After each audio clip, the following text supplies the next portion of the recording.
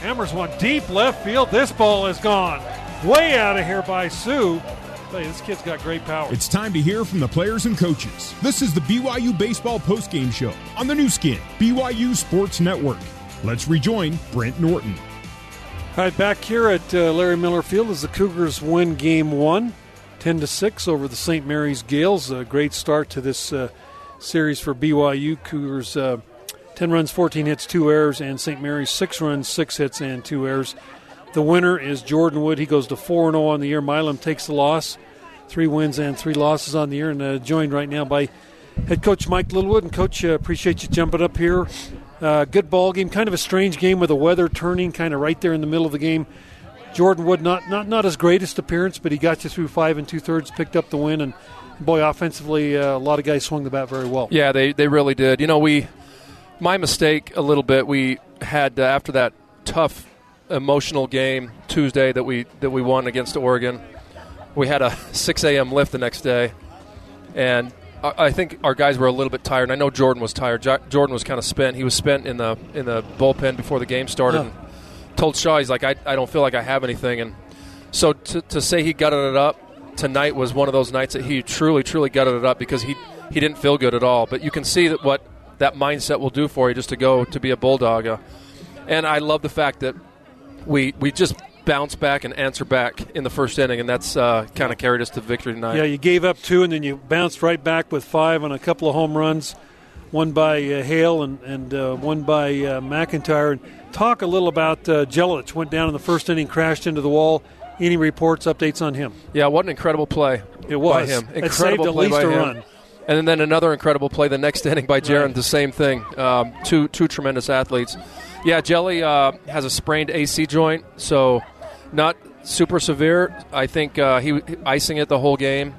The only problem is his throwing arm, so we'll just have to evaluate tomorrow, but that's probably the best thing that possibly could have happened. I mean, obviously no injury at all, so it's not a major injury, and we expect him back soon. But, man, just that's the kind of – when I talk about we've got a bunch of gutty kids who just want to come and compete, that play right there epitomizes what this team's all about. He's going to do anything, like try to run through a cement wall to catch a ball. It was awesome. And how about Jaron Hall's day today? I was hoping we'd get a chance to talk to him and just, okay, tell us about your day. You go to football practice for probably 3 hours, show up at 5:45, throw on the uni, probably take some swings down in the tunnel, and you're in the ball game. And yeah. Look what he did: 2 RBIs, a base hit. I mean, the kid, and he made 2 really good plays in the outfield. Yeah, he did. He really did. We don't lose a whole lot with Jaron in center field, and he's doing it all instinctive, because he just hasn't had a chance, maybe 5-6 practices to work on skill work and footwork and different things.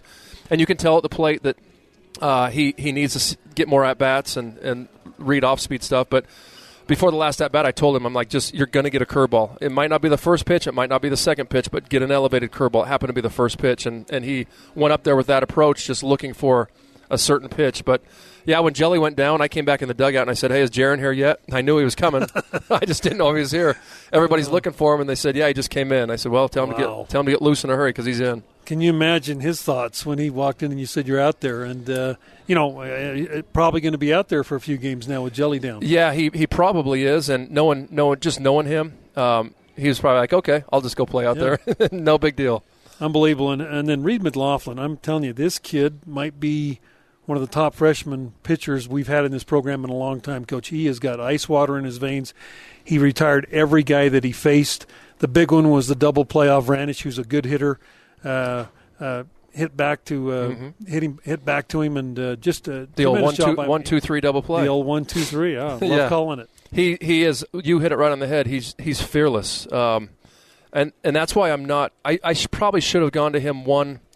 As the way it turned out, we were okay, but we might have got out of that inning with one less run if I put him in earlier. But I just felt like Woody needed to get over that hump, and his stuff looked pretty decent still. But you kind of just know that when Reed comes in, it doesn't matter what the situation is. He's going to minimize for you and not let the game get away, and he's probably going to get it out with no harm done. It's awesome. It's incredible. Brock Hale, 3 for 4, a couple of home runs, 4 RBIs for you. Clough continues to swing the bat, and boy, McIntyre really swinging the bat and really putting some pop on the ball these last few games. It's nice to have him in that 6 hole And with Keaton putting good at-bats together and then Noah Hill putting good at-bats together, it's literally there's just no rest for the opposing pitcher.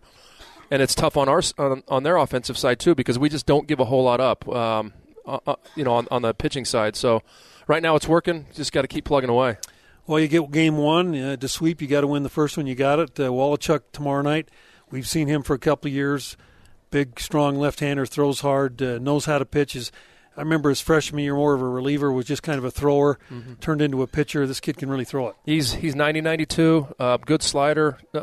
We'll mix in his changeup. It's going to be a battle, and we thought the same thing about Milam. I thought we did a great job tonight against Milam, just making him bring that slider up.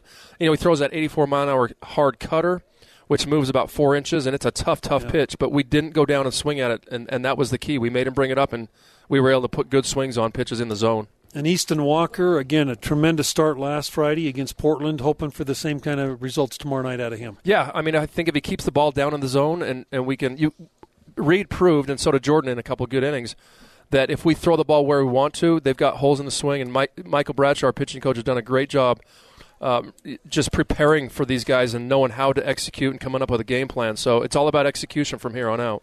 I don't know what it is about the weather, Coach, but every Thursday we have a front come in, and this thing came in ferocious. It was unbelievable. Fortunately, we didn't get any rain, but I'll tell you, there for a couple innings, it was not unplayable, but it was getting close the way the wind was blowing. Well, where you're sitting right here, it feels nice and toasty. I could sit up here all night, but down there when you got on the field, the wind was howling, and I've got 3 pair of tights on and 3 pair of sleeves, and I had a jacket on, and it was nippy out there. So for them to go out in those conditions and just play, of course, when you're 18, 22, for us 24 years old, it doesn't really matter. You play at anything. Don't feel it. Well, Coach, hey, congratulations on the great win. Good job, and one more in the win column for you, 19-5 now, and we'll plan on talking to you tomorrow night. All right, sounds good. Thanks, you Brett. Betcha. Head coach Mike Littlewood as the Cougars beat St. Mary's by a score of 10-6, 2 hours and 46 minutes game time, and 1,358 in attendance. We'd like to thank all those who are tuning in to BYU Baseball on the Nu Skin BYU Sports Network. And with that, we'll say so long from Larry Miller Field in Provo, where the Cougars won 10-6. You've been listening to live coverage of BYU Baseball on the Nu Skin BYU Sports Network. BYU Baseball is a production of BYU Athletics in association with BYU Broadcasting. BYU Baseball is an exclusive presentation of the Nu Skin BYU Sports Network.